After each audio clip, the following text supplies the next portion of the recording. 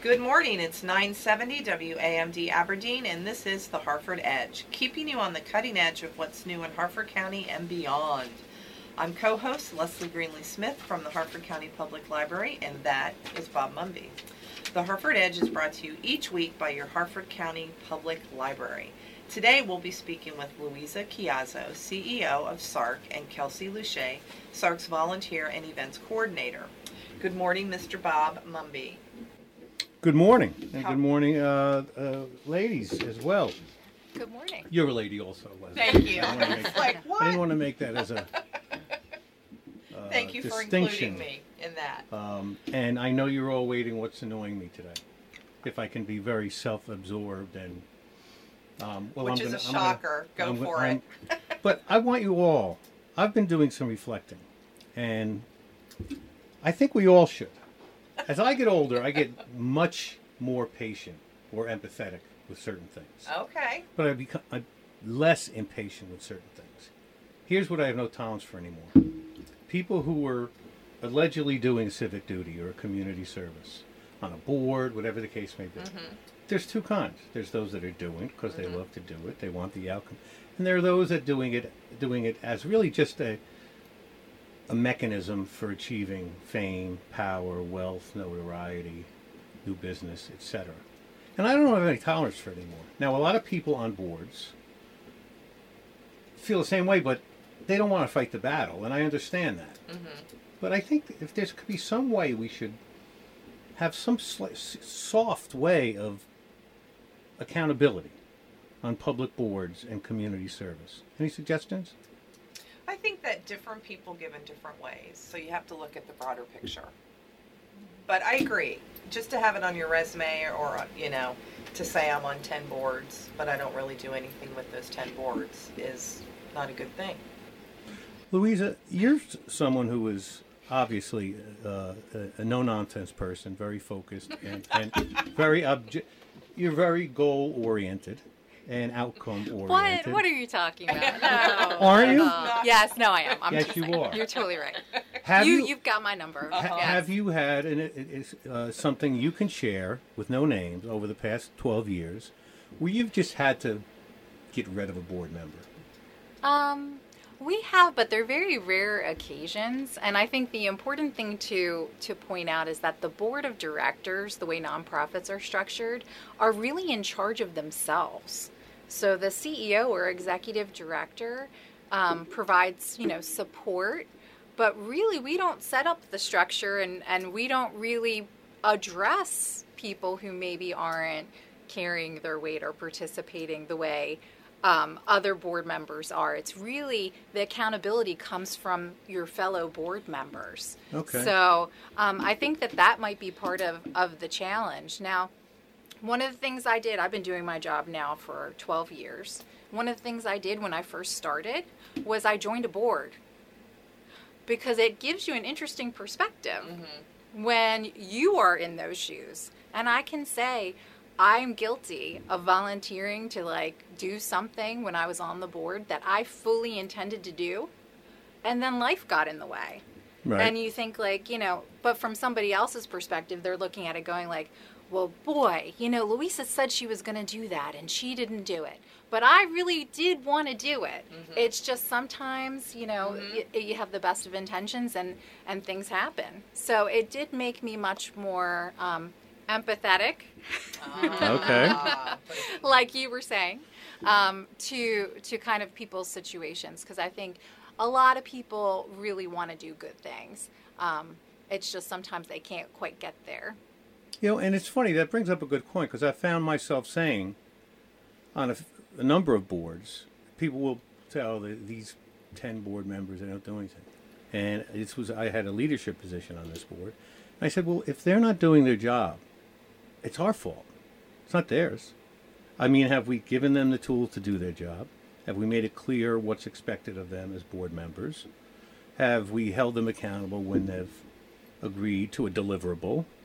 Or do they just show up and we ask nothing of them? We don't prepare them with any info. We make all these decisions in a vacuum, so they're not engaged. They have no stake. They really can't be an ambassador to the organization if they really have no clue on what the organization's elevator pitch is, its results are, etc. So we've come full circle. Those are good questions. I'm the one that's the problem. I'm glad I'm sitting down. I'm glad I'm sitting down. I hate myself. We're done for today. No, don't start your Friday that way. Okay, so then we'll just have another quick gripe. If you're an insurance agent, real estate salesperson, financial advisor, don't link me in. You don't know me. You want to ask me for business sometime in the future, and what you're going to do it like, oh, hi, I happen to be your Facebook friend. Or, do you want? Can I give you a quote? Mm-hmm. Isn't that sort of tone deaf on their part, or are they not thinking about it? No, I agree. I actually have some rules. I don't Facebook friend anybody that I've never met before. And LinkedIn, it's supposed to be a little bit more removed, but you have to actually have a connection. Yeah. So I have a very long list of people who've LinkedIn invited me to connect. I have no idea who they are, and they're not connected to anyone I know. Same here. So yep. I was just looking at that the other day. They're not using it the right way. No. One guy was from like Guana or something. Like wasn't even, Exactly.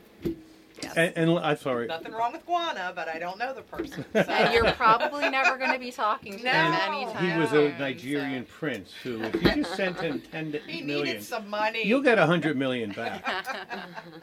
He needed some money.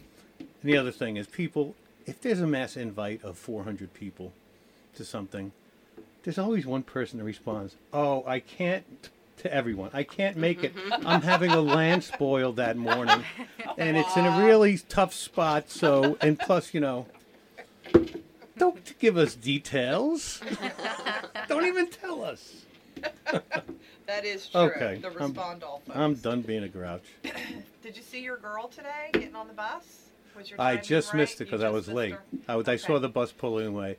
There's a house just before you turn into our Mogul Hill that we call a road here, and it's been 5 years. She was this little towhead first grader, and her father would walk her out every day to the bus stop and wait, and then he'd wave, and she'd give him a kiss and get on. Now she's like 6th grade, and it's like she's this tall now, and it's really been great.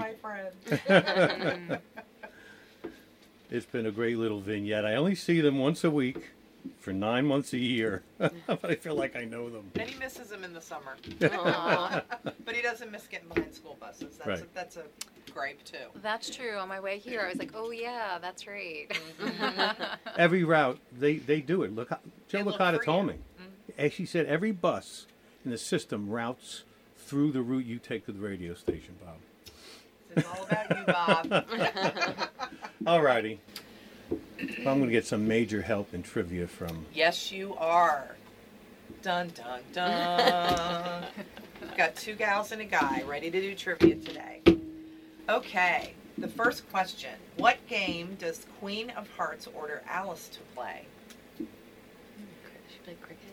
Is it croquet? Close. Croquet. Croquet. That's what you got. Wow. You got me there, Kelsey. You did. Because you You were started like, the I C was like, word. wait. Right. Don't be afraid to shout it out. Yeah. Well, that one I wasn't confident about. Okay. Okay, what company, you probably weren't born, Kelsey. What company invented the floppy disk in 1970? You weren't born. None of you were born.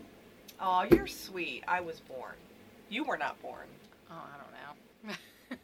She's like, I don't saying, recall. I don't know. I don't recall. I don't recall. Yeah. What company invented the floppy disk in 1970? IBM. Absolutely. Yep. They were They the did leaders. everything. They did. They were like... Devin Spurry. Yes. All right, this is a good one for my Italian friend Louisa. Whose big break was playing Vinnie Barbarino on the TV show Welcome Back, Kotter? The guy from Greece, Travolta. Mm-hmm. Yep. Yep. God, you guys are nailing it today. Yes.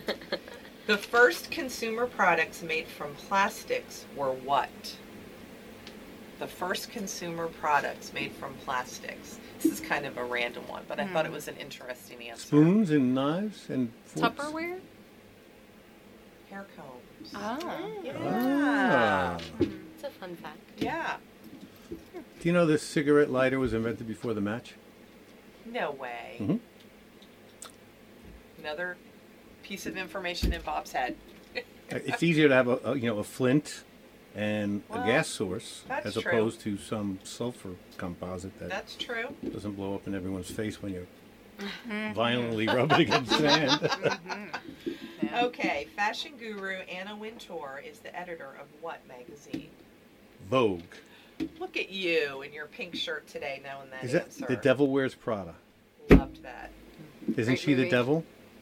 I think it was based on her. I did hear that she got up and left a screening of the movie when it first came out. It They seems had to sort of apply with the character then. Yes, absolutely, absolutely. And, Meryl Streep played her, right? Meryl Streep, Anne Hathaway. is Anne also in it. Hathaway, Emily Blunt. I loved her in Yeah. that. That's Mer- one of my favorite movies. Meryl Streep was the best in Doubt. She's the best in everything. everything. She is. She is just absolutely amazing. Okay, who wielded a sword named Excalibur? King Arthur. Correct. This is. But I forget people's names I met yesterday. There's something wrong with that. Who is Tippi Hedren's daughter? I know that for. Okay. I got Tippi nothing. Hedren. Huh? I got nothing. Yeah. I can't help. Melanie Griffith. Correct. Oh. Correct. Tippi Hedren was 60s, 70s. She was a beautiful actress. Mm-hmm. Starred in 2 Hitchcock movies, Yep. The Birds, and I forget the other one. Mhm. And he began coming on to her, sexually abusing her, making unwanted advances. She refused, and she was blackballed. That is why her movie career virtually ended in the mid-60s. She did some work in the 70s and 80s. But Mr. Alfred Hitchcock, nice guy that he is, the Harvey Weinstein of the 60s. Seriously. All right. What festival was billed as 3 days of peace and music? 3 days of peace and music. I know I'm you know assuming. this. Yeah, Woodstock. Good job, Kelsey. And I know you weren't born for that. There's a lot of information about it still. I feel like it's referenced in That's every true. movie. That's And they true. say if you add up the people who said they were at Woodstock, it comes out like the 2.5 million. How many people were there? 300,000 to 400,000. Okay. Okay. U2's Paul Hewson is better known by which nickname? U2's Paul Hewson. Oh, Bono. That's correct. I was gonna say, is Bono really Bono? No. Now we But he know. doesn't seem like a Paul either. He must have felt that. He was Yes. like, I'm not getting anywhere with being I know. Paul. I don't know what the Edge's real name is. Do you, Bob? You're a No. music guy. No. 'Cause that's a great name. They have been together for 43 years. Yeah. I still view them as a new band. Yeah. Like Absolutely. Absolutely. In the Marvel comic world, who has an assistant named Pepper Potts? Iron Man. Way to go, Yep. Kelsey. I do like the Marvel world. Tony Stark. Ah. Yep. Good job. You guys Okay. did awesome. Bravo, bravo. I didn't Okay. stump you on one of them. You did the plastics one. Oh, the plastics one, but that just wasn't that exciting. But it was a stumper. Now, who is doing them? Are you or Megan? I did these. Okay, they were very good. Yeah. Megan's are Thank very you. good also. Yep. Just no I found true a or new false. resource that I've been using. Okay. Yes, no true false, no multiple choice. Those put Bob in a tailspin on a Yes. Friday morning. Yes. Mm. They really put me off my game. So Are we going to we're do go- some local news? No, we're going to do that afterwards. I mean, we're not going to do local news on a week like this. We're just I know. It's God sad bless local these news. folks, the folks that are sick enough to do this, the folks who are victims of it, the folks who hear gunshots on the radio and say, "Oh, we got to speed towards where that's happening." We don't know how many Yep. people are shooting, so God bless them all. And there's no solutions, and people, well, none that are easy, so just a tragedy. What we'll do is let's go to break. Okay. Because I think we're going to need a lot of time to talk Oh, I about a agree. lot of stuff here. So let's do agree. that, and then whatever time we have at the end, we can. Sounds great. We'll take a break, and when we come back, we'll be talking with Luisa Chiazzo, CEO of SARC, and Kelsey Luche, Volunteer and Events Coordinator, also with SARC. Harford County Public Library will host Tim Junkin, the 2018 One Maryland One Book author of Bloodsworth, the true story of the first death row inmate exonerated by DNA evidence. This event is free on October 2nd at 7 p.m. at the Abington Library. Registration at hcplonline.org is requested. The book details the story of Kirk Bloodsworth, an innocent man who faced the death penalty and was freed in 1993 thanks to new technology at the time, DNA testing.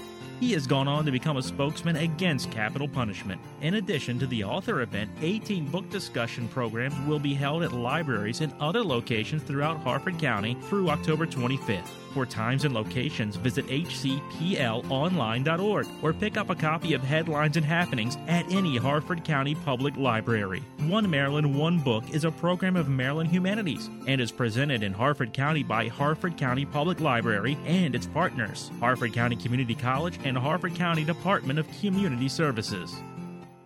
Have a small project at home that you've been putting off? Need some help but don't need a large contractor? For more than 7 years, D.R. Curry Contracting, Inc. in Aberdeen has been offering residential and light commercial renovations, remodeling, and maintenance to clients in the Harford County area. Their professional and efficient staff work on installations of windows, doors, siding, kitchen and bath remodels, and more. Customer service and satisfaction is of paramount importance in D.R. Curry Contracting, Inc.'s continued success, no matter the budget. It's time to get that project done. Call 410-272-8779. That's 410-272-8779. Let D.R. Curry, Inc. make your dream renovation become a reality. Hey, welcome back. I'm co-host Leslie Greenlee Smith from the Harford County Public Library, and that is Bob Mumby. And this is the Harford Edge. We're delighted to have Luisa Chiazzo, CEO of SARC, and Kelsey Luche, Volunteer and Events Coordinator, in the studio with us. Sorry, I was mispronouncing your name, my friend. I thought it was Lucky. A lot of people think She that is too. lucky. Luisa Chiazzo has been the CEO of SARC for the past 12 years. This July, SARC celebrated its 40th anniversary. SARC provides a multitude of services to tens of thousands of women, men, and children who are victims of domestic violence, sexual violence, child abuse, and stalking in Harford County. Luisa previously served on the Maryland Network Against Domestic Violence Board of Directors as Commissioner for the Harford County Commission for Women and on the Harford County Chamber of Commerce Legislative Committee. Kelsey is SARC's Volunteer and Events Coordinator and has been with the organization on and off for the past 5 years. In her current role, she helps to organize, coordinate, and execute the various events SARC hosts throughout the year, as well as recruit, manage, and work with SARC's wonderful group of volunteers. She is currently working on her master's degree at the University of Baltimore in nonprofit management and social entrepreneurship. Welcome, Luisa and Kelsey, and thank you guys so much for coming today. Yes, we're very Thank glad you. to We're have really excited to be here. Yay! First, start with Luisa and Kelsey. How did you get here? How did you come to SARC? Where are you from? Well, there's us a lot the of past. questions there. He likes to know the But I the like to be a story. woman of mystery. That's Okay, like, well you know. then Vaguely. you can create more mystery by answering that question than clear it up. My background is in counseling, so I actually started out my professional career as a licensed clinical professional counselor, and I worked for an agency that served youth. So my first counseling job was working with Department of Juvenile Justice kids, which was a really interesting job because you're dealing with teenagers who are already going through a difficult time and aren't really big on communicating. And then they're dealing with some pretty serious issues. So I would say 60% of the cases that I worked with had some sort of abuse history, something going on. There was actually a really sad case with 2 siblings who were locked in a closet by their mom and not fed for days and days until social services rescued them, and then they were with their grandparents. And so they were like one of my, here I am right out of school, therapy cases that I was working with. So Wow. I would go home and I would cry because it was just, Imagine. it was so difficult to like hear all those stories, and you know, you want to be a help to them, but you can't undo what's been done, Right. you know. So I guess being, as my intro earlier, you said I'm very type A, like to get things done and all of that, kind of started looking at the people running the organizations I was a part of, and thinking like, wow, you guys are making my job harder. I'm going home, I'm crying at night. Like, I'm putting all my heart into what I'm doing every day, and the administrative stuff and kind of the crazy rulemaking and things like that. It wasn't a well-run organization. And then I went into my next job. It still wasn't a well-run organization. I started to think there's a trend here in the nonprofit world. I might be able to do something about this. So I actually moved into a supervisory role for a counseling agency. And before this job, I supervised a domestic sexual violence program that was in a larger agency. So I really wanted to be the CEO of my own company, because I thought I could affect the most change that way and create a really healthy work environment for the people who were doing that really hard work, because I have been there and it's really hard. So, you know, I hope I've achieved that, so that they can focus on doing what they're doing instead of, although we still have paperwork, because I have to say, some of it's out of my control, some of it's federal, state, government funding, there's some requirements, but, you know, I try to go like, do we really absolutely need this piece of paper? And if we don't, let's get it out of here. Let's not do that. Well, and we want to talk about that a little later, because whenever we have an executive on who's had success in running an organization and molding the organization to do complete its mission and objectives, we always want to hear advice on some of the things that work in doing that, because we do have, especially in the nonprofit world, we do have a wide range of organizations regarding their effectiveness, and it's always good to hear. Kelsey, how you are, Kelsey, lucky to be at Stark. Yes, very lucky. Sorry. And we're lucky to have her. Yes, that is true. I found so when I graduated with my undergrad, it was when the job market wasn't that great, and the career counselors at University of Delaware suggested that I reach out to a local chamber of commerce and ask if I could do an unpaid internship, because it was a good networking opportunity. So I did that. I worked with the Harford County Chamber of Commerce as an intern. Was there for a couple months, and it was at that time led by Vanessa Milio, who was kind enough that at every meeting would stand up and be like, I have this girl named Kelsey. And she was like, I love having free help, but she needs to be paid. And eventually that led me to interviewing at SARC. And I have been lucky enough to experience a multitude of jobs in the development department. I started as part-time data entry. I was helping run a Facebook campaign, a Like My Community campaign by Liberty Mutual, I think, for a grant. Yeah. Which we won, thanks. Yes, we yes. did. And I've just been able to, do the events now, work with the volunteers, and I did sadly leave for a little bit, tried to work in the for-profit world, and I was quickly realized that I wasn't meant to be there, and found my way back to SARC and was happy to come back and help out, and just can't seem to get away. Good, that's a good thing. Excellent. And let's stop for a second before we talk about SARC and everything it does and needs. How do folks get a hold of SARC? What do you need?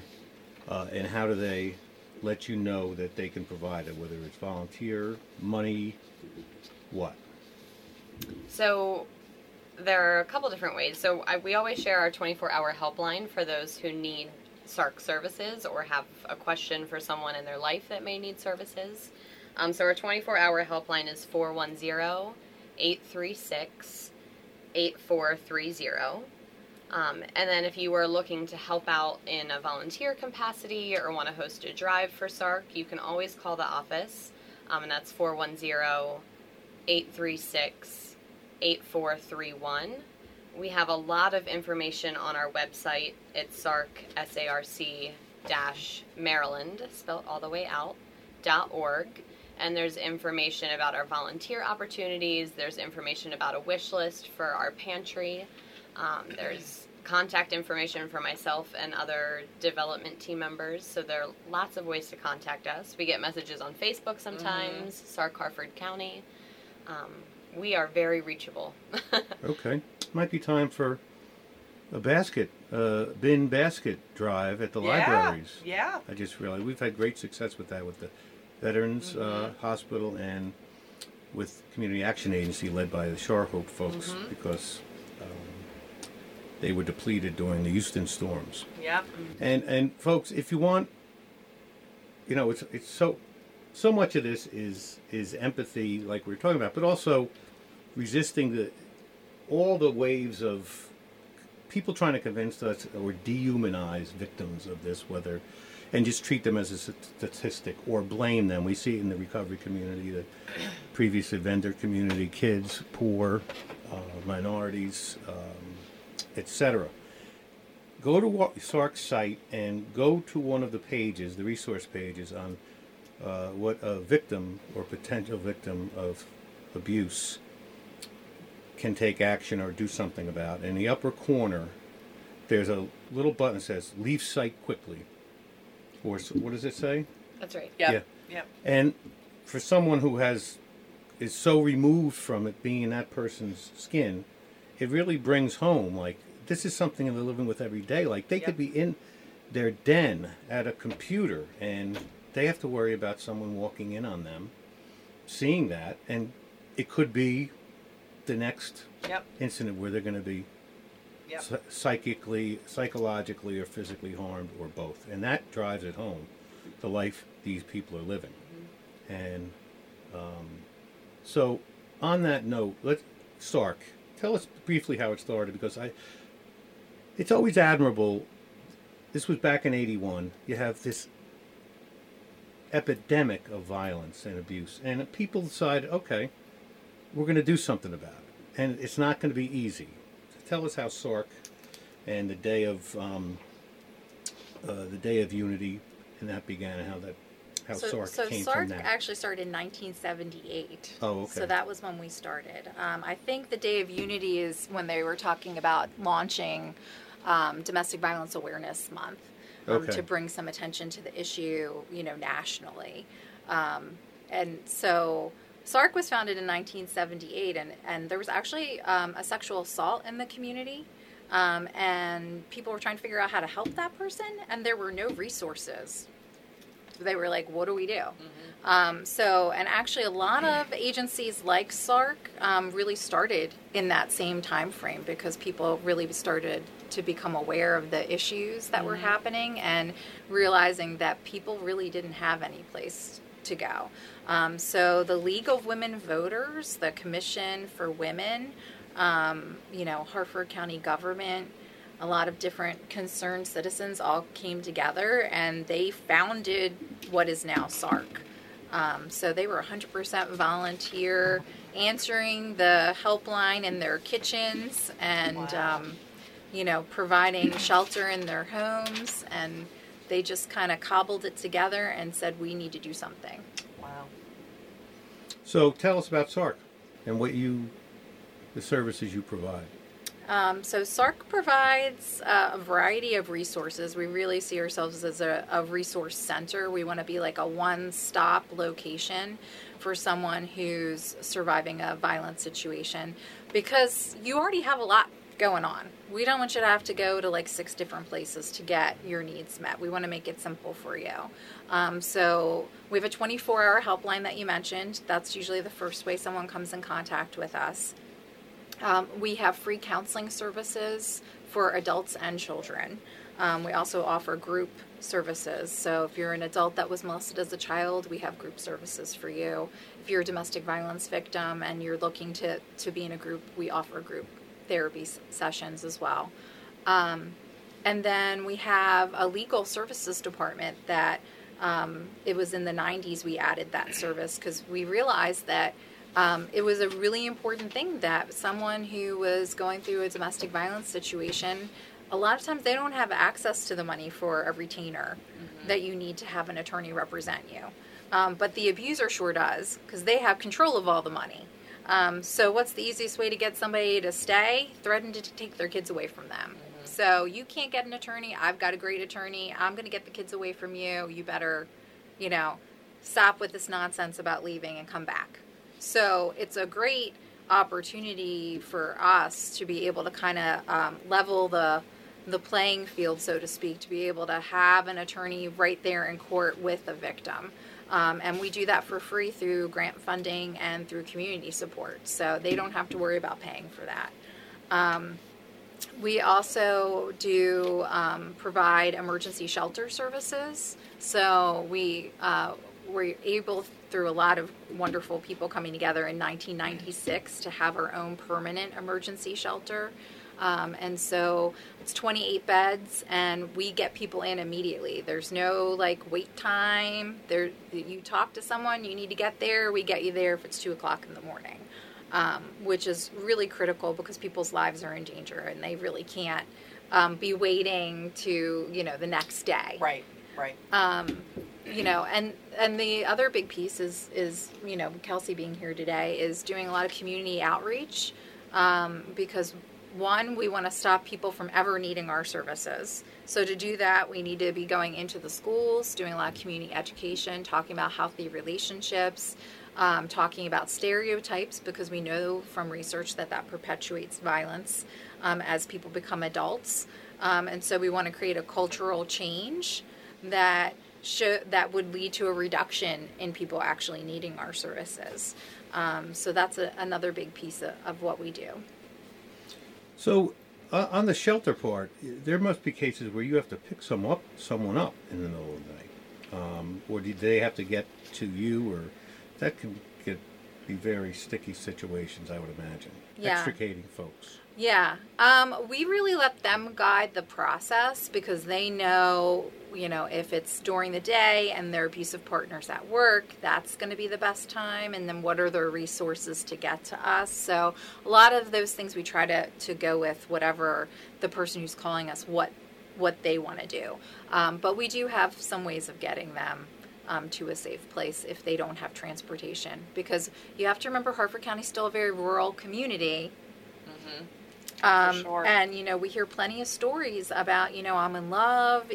I moved here with the person I'm in love with. I'm living in, an area of the county that's pretty isolated, and I don't have a car. Mm. And that's intentional. Mm-hmm. So you're not going anywhere during the day.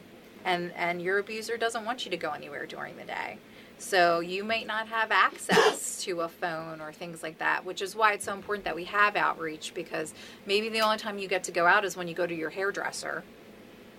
And there's some information in the bathroom there about SARC, and that's the only time you're able to really try and reach out is when you're there.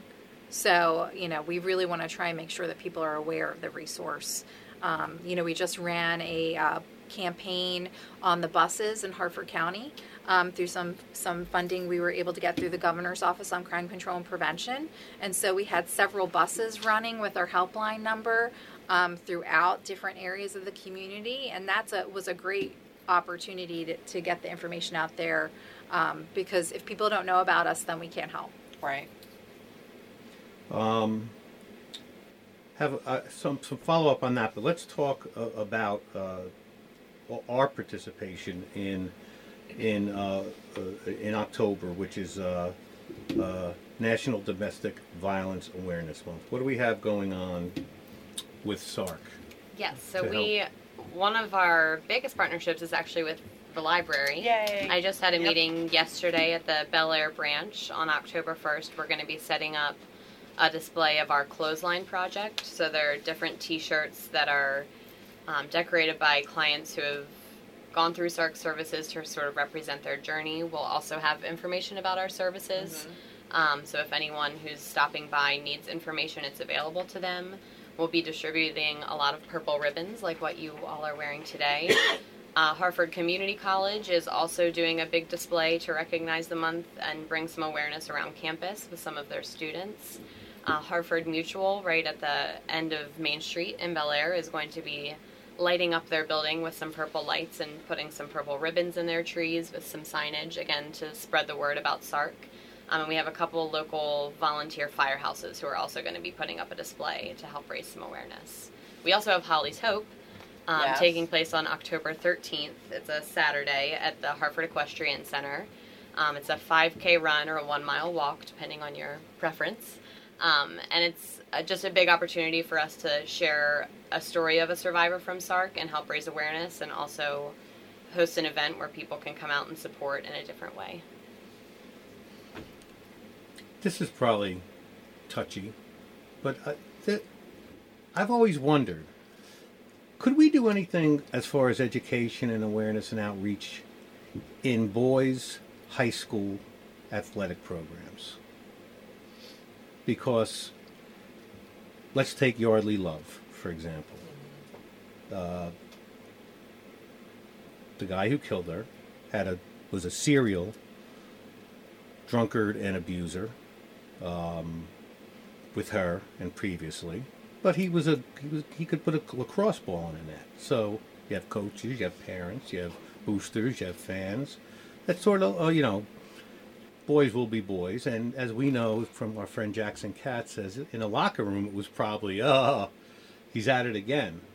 So it seems like in military and athletics and other venues, we as men are almost socialized to maybe not perpetrate it, but wink at it. And almost in some cases think, oh, boys will be boys. There's no harm here. And we're almost socialized to never consider the feelings or the actual life or heart or soul of the person that's being abused.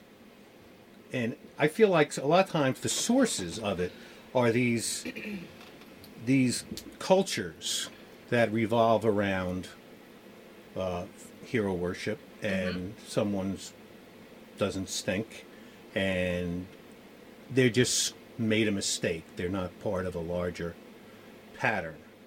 I don't even know if that's a question, but do you have any ideas or luck? Do you even attempt? Is there attempts being made to really make these cultures understand that there's a human being at the other end of this? So yes, I mean, we do have a community educator, and she does go out and do a lot of what you're talking about, but all of that is by request. So it just depends on if somebody reaches out and wants to have us. We will definitely go out to, a high school team event and talk with the students. And I know, like, you're very aware of our Walk a Mile in Our Shoes event that we have in April for Sexual Assault Awareness Month. And we've had, like, really great participation. We've had lacrosse teams come out and walk. So it's like all the guys get out there in their high heel shoes and kind of smash the stereotype and show that they kind of get it. So I do think you're seeing more of that now, and more conversations like that. They did actually pass a law last legislative session that is making it mandatory in the public school system to do more domestic and sexual violence education. But you know how it is when they enact a law. So they're kind of trying to figure out how to roll that out and integrate it, because they try to cover a lot of stuff in the school day. And that's kind of the challenge. There's a lot of important things out there, and figuring out how to get the information to the kids is the challenge. So if people are listening and they are, like, involved with Boy Scouts, Girl Scouts, they have a sports team, even at your workplace, we'll go out and actually talk, to your employees. If people are interested in that, they should reach out to SARC, because we do find that is a really important part of our mission. We want to come out and talk to you and your kids. So, and they that's outreach? That's correct, yes. Okay, so they could email outreach@sarc-maryland.org. And all of that is free, so That's it won't wonderful. cost you a thing. Right. Yep, because we're very, very lucky that people understand what we're doing and the importance of what we're doing. And so, we are getting a lot of support, not only from federal, state, and our local Harford County government to do what we do, but we get, really wonderful donations from the community. The community is very generous to make sure that we're able to do this at no cost to the community. How are we doing on the judiciary and law enforcement and prosecutorial side on this front? Are we making progress? Or there, because I imagine a lot of roadblocks, especially due process rights of abusers, and I'm sure a lot of defense attorneys make ample exploitation of. How are we doing there? Could we be doing more in the courts with the prosecutors and with law enforcement, and making it as easy as possible to get to these things? I think law enforcement does a good job. I mean, there's always, just like with us, there's always going to be like continuous training that needs to be done, on how to identify a primary aggressor when you respond to a domestic violence call. Keep in mind, those are the most dangerous calls that law enforcement goes on. Absolutely. So, I give them, lots of credit for going into an unknown situation like that, because they don't know what they're going to find, and they're there really looking out for us, whoever, We lost two state troopers on the call about 6 years ago on Eastern Shore to that. So, but we are very progressive in Harford County. It's one of the things I'm most proud of. Being a transplant here, like to see how amazing this county is compared to other communities. And so we actually are one of the pilot sites for something called the lethality screening. So that screening is a one-page tool that all law enforcement uses when they respond to a domestic violence incident in someone's home.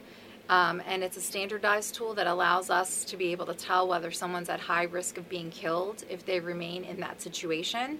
And it's a way of getting that person connected to resources. So law enforcement in Harford County, they respond to a call, someone screens in as high danger, they're calling SARC. So we've already got that great relationship and connection.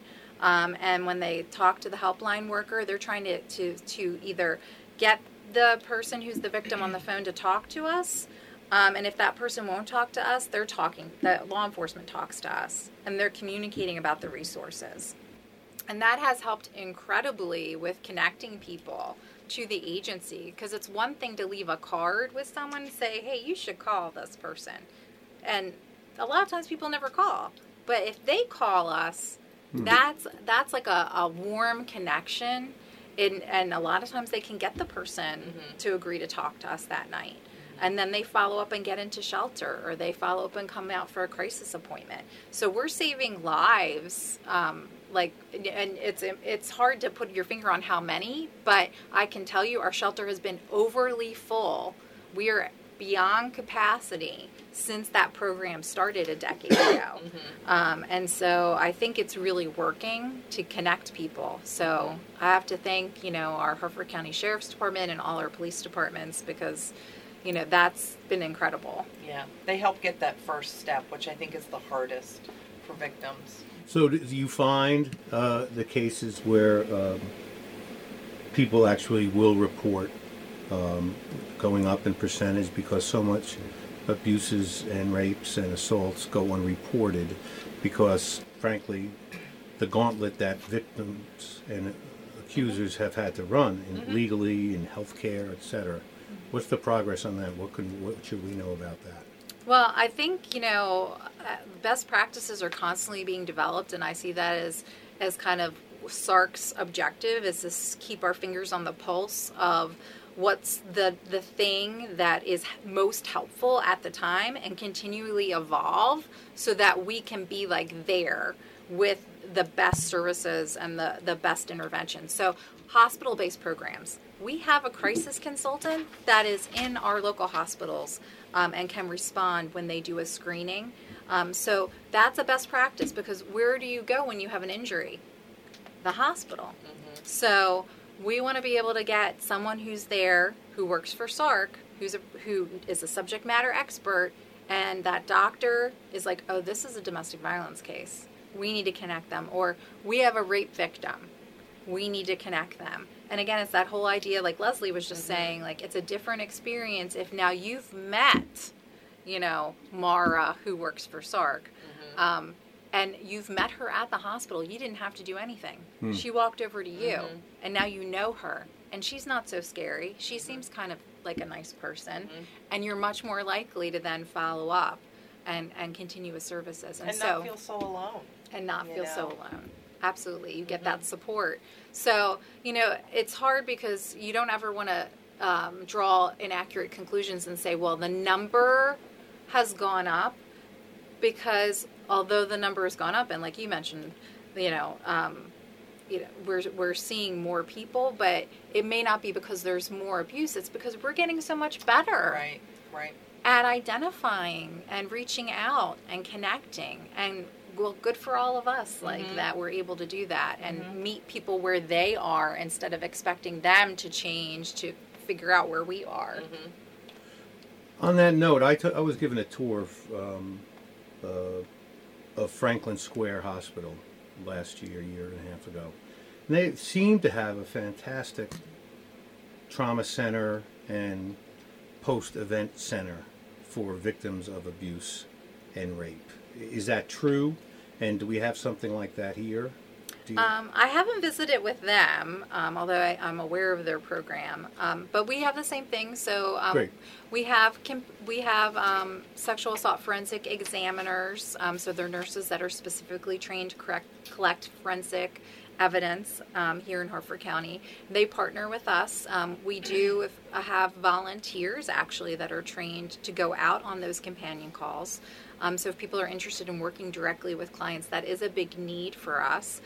So they work, we have staff and volunteers that if someone is a rape victim or a domestic violence victim and they are at the hospital, we'll send somebody out to provide emotional support for them and to be their advocate. Because law enforcement is looking at collecting evidence, the hospital's looking at like how do we address your injuries, and SARC is looking out for, well, what do you need? So because for someone who might be a victim in the hospital, maybe what they're worried about is their dog who's at home that hasn't been let out for 12 hours, which may not seem like a big deal, but that's something that they're really worried about, and no one's listening to them. And so we can be there and say, okay, well, we can take care of that. It's one less thing for you to worry about right now. We'll get a hold of your mom. She can go take care of that, and we'll advocate for whatever is going on with them that they need. And that is huge, what you leave behind, I know, to victims. How come we just can't lock these guys up? Well, we do for some, Okay. but yeah. That's a start. I know that's a complicated. I'm not asking you to answer that, but gosh, it must be so rewarding to see the impact you're making, but it must be so frustrating sometimes when you see this known monster. And for some reason, this woman is going back into that situation. It must be really hard. So I do want to mention, just because I know we're using she a lot, but we do have victims that are male victims in our community as well. So, and the females are the abuser in that relationship. So, and those can be really hard situations for people to kind of come forward about, because there's a lot of stigma attached to being a male being in control by a female abusive partner. But we have to remember, this is not a power issue. It's not about physical strength. It really is about controlling the partner, and a lot of it is mental. Or it can be physical, because what are you told about about a woman? You're not supposed to hit a woman. So if a woman's hitting you, and you're being respectful, it's not really about like, can you overpower them? It's about you're scared of them.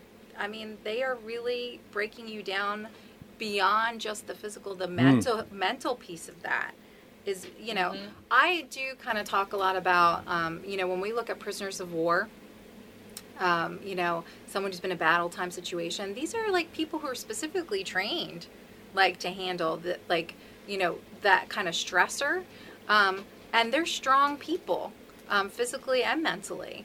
But if you're in a situation where someone is breaking you down as a prisoner of war and really knows how to get into your head, day after day, there's nothing to be ashamed of. It's something that these people are very skilled at doing. It has nothing to do with your size or whether you're a man or a woman. So we're all really can be vulnerable. And that's interesting because so much of a woman's reluctance to report, fear of reporting, how she's been socialized to self-blame and say, what did I do wrong? How did I bring this on myself? So many people are used to blaming the victim in order to get abusers off the hook.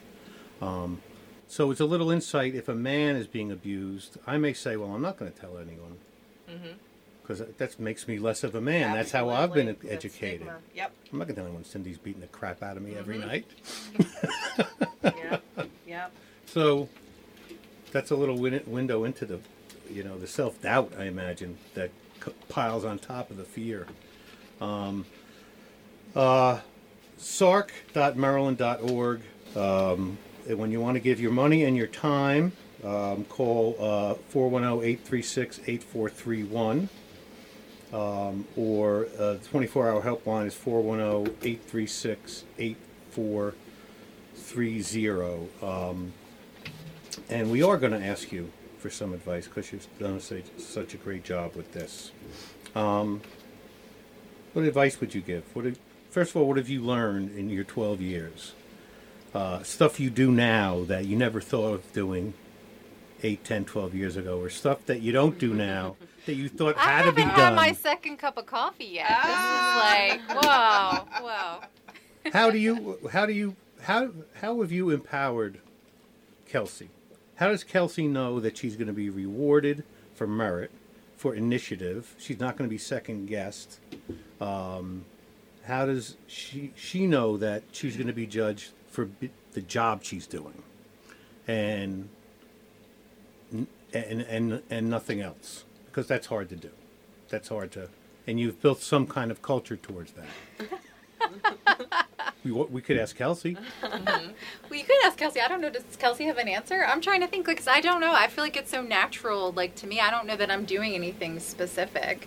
I don't know how I could specifically describe it, but there is a level of support at SARC that I think doesn't exist in a lot of other organizations. I think there is a big team feel. I think that's a really big aspect of it. And I think from my perspective, I've worked in other companies where you can't, it's like, oh, it's the CEO, sit upright and behave yourself. Whereas Make an appointment. Right. Yeah. I can walk down to Luisa's door if I need something and ask a question. And it's a lot of working things out together. Development has changed a lot in the 5 years I've been there, and I think there have been a lot of opportunities for conversation about how it can change and how it, what can we all do to change it to be more impactful for everyone. So I guess that's the biggest piece of it. It's you never feel intimidated or like what you've presented is not a great idea, even though sometimes it's not, but it's a conversation about why it's not. Yeah. Not a...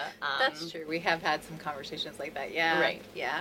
And so, I think, and even with the board, the I was board just is gonna so say, supportive. From a board perspective, yeah. working with Louisa, she is, and again, she doesn't oversee the board. She's a huge part of the board, but there is, I think what you bring to the table the most for me is you're a great listener.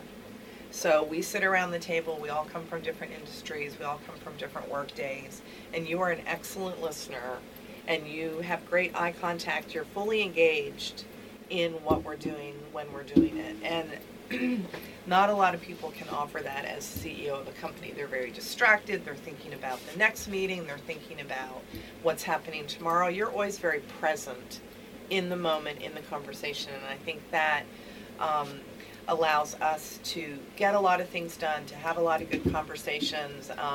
And for those of you who don't know Louisa, she's an amazing researcher. And so It's a little problem I have. I think it's a great. I'm with you there. She just brings that constant thirst for knowledge and for understanding the subject matter of whatever it is we're talking about to the table. So Well, and I think that's, I appreciate you saying that. I think that's why I like working and hearing from other people. One of the things that I think, looking at other nonprofits before, that was a problem is people stop telling you the truth. And then you make bad decisions. If someone never disagrees with you, you should be wondering, something's not right here. Now that doesn't mean I'm going to go change my mind all the time, but I want the opportunity to change my mind. Right. Because Things someone might change. have a better Yes, idea. Yes. And you are very open to that to have a conversation, which I think is a nice aspect. And it's amazing. So many people who don't want to hear any discontent. It's so damaging to them, because what's the worst thing I could do to you? I could not tell you what I think and let you belabor under, even if I'm wrong. I'm wasting your time. It's a lack of respect if I don't tell you what I think. I'm not doing you any favors.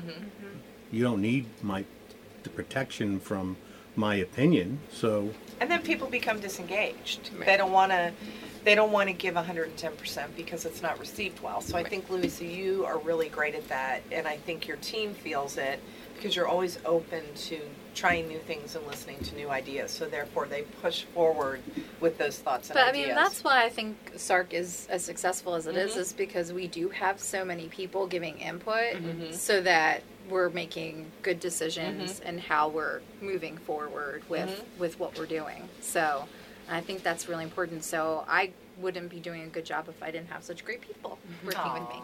Okay, so we didn't get you to say much, but we found out that the important. You're not off the hook. No. It's important to be engaged. It's important to create an open environment to foster collaboration, so people have the confidence to be willing to collaborate. So that they know that they're going to be recognized instead of just standing up and trying to keep the information themselves and make it their idea. But also, you have the confidence to allow that to occur because you do your own homework. So that's a little mini management book. I have often thought I would like one day to write a nonprofit management book because nonprofits are very interesting places. They're so hard. Yeah.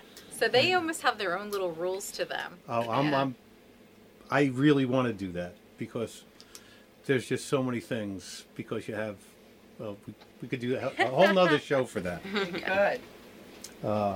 Okay, well, thank you. Holly's Hope Run, October 13th. Go to the SARC website, sarc-maryland.org. And this is a beautiful thing. It's started by a local kid whose aunt is a survivor of domestic abuse. Okay. Library stuff. Wow. We have 2 minutes left. I can fit it in. Okay. I don't know how because you guys are doing 800 things a week. I just went through and narrowed it down a little bit, but there are a lot of great things happening at Harford County Public Library this next week and beyond. We're knee-deep in our Choose Civility Harford County initiative with Harford County government, and we have a lot of programs over the next couple months. And one of them, this is one of my favorite one, it's a fidget activity mat. So you can come make a mat that will occupy the hands of individuals with dementia or Alzheimer's who have trouble keeping their hands still. So it's a cloth thing. So we have a bunch of volunteers and customers that come and they make these fidget mats, and then we donate them to local charities that service local patients who have dementia, Alzheimer's, and it really is such a calming thing for them. So that's a really wonderful thing we have going on, and that is part of our Choose Civility.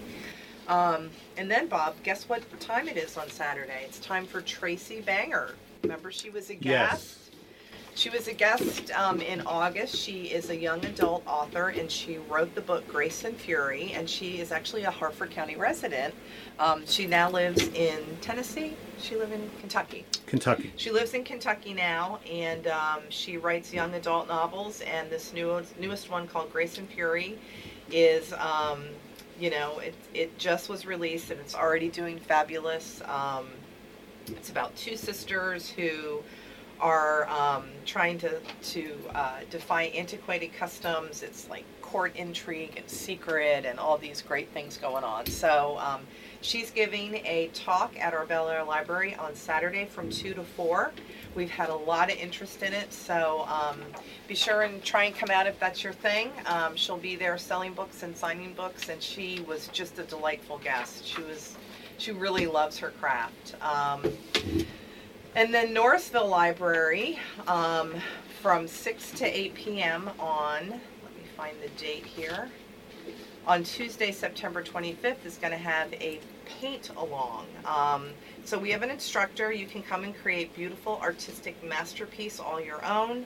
We'll have supplies. We'll have different things that you can paint, and it's really a great opportunity. It's all free. You can come and learn how to paint whatever it is your heart desires. So that, and then we have Tim Junkin, who is the One Maryland, One Book author this year, where it's a program we're doing with Maryland Humanities, and it's a book tour.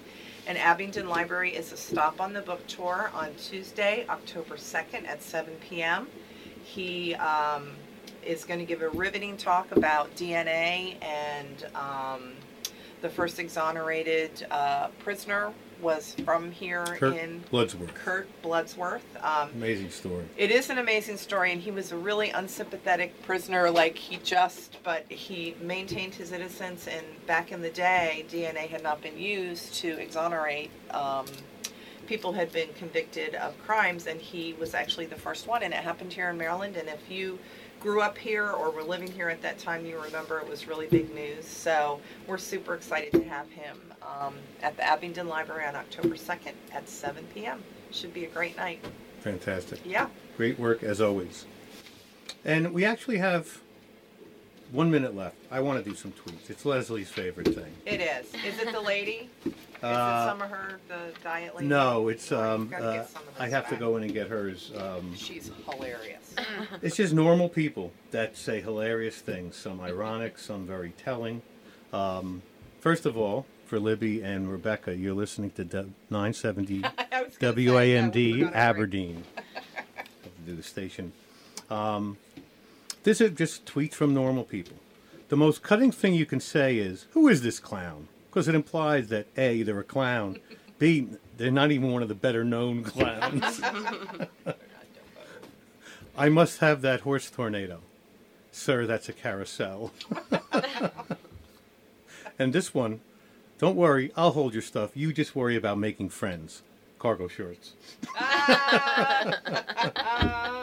And this one woman, this is from my friend. I am sick and tired of having to go to 2 different huts for my pizza and sunglasses. That's they should be under one roof.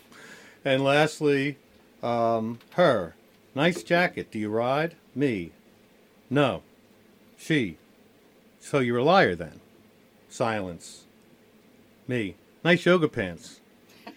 Her. That jacket looks great on you. That is my favorite one. That is my absolute favorite one. Okay. All right, guys. I think that's it. That's all the time we have for today for the Harford Edge.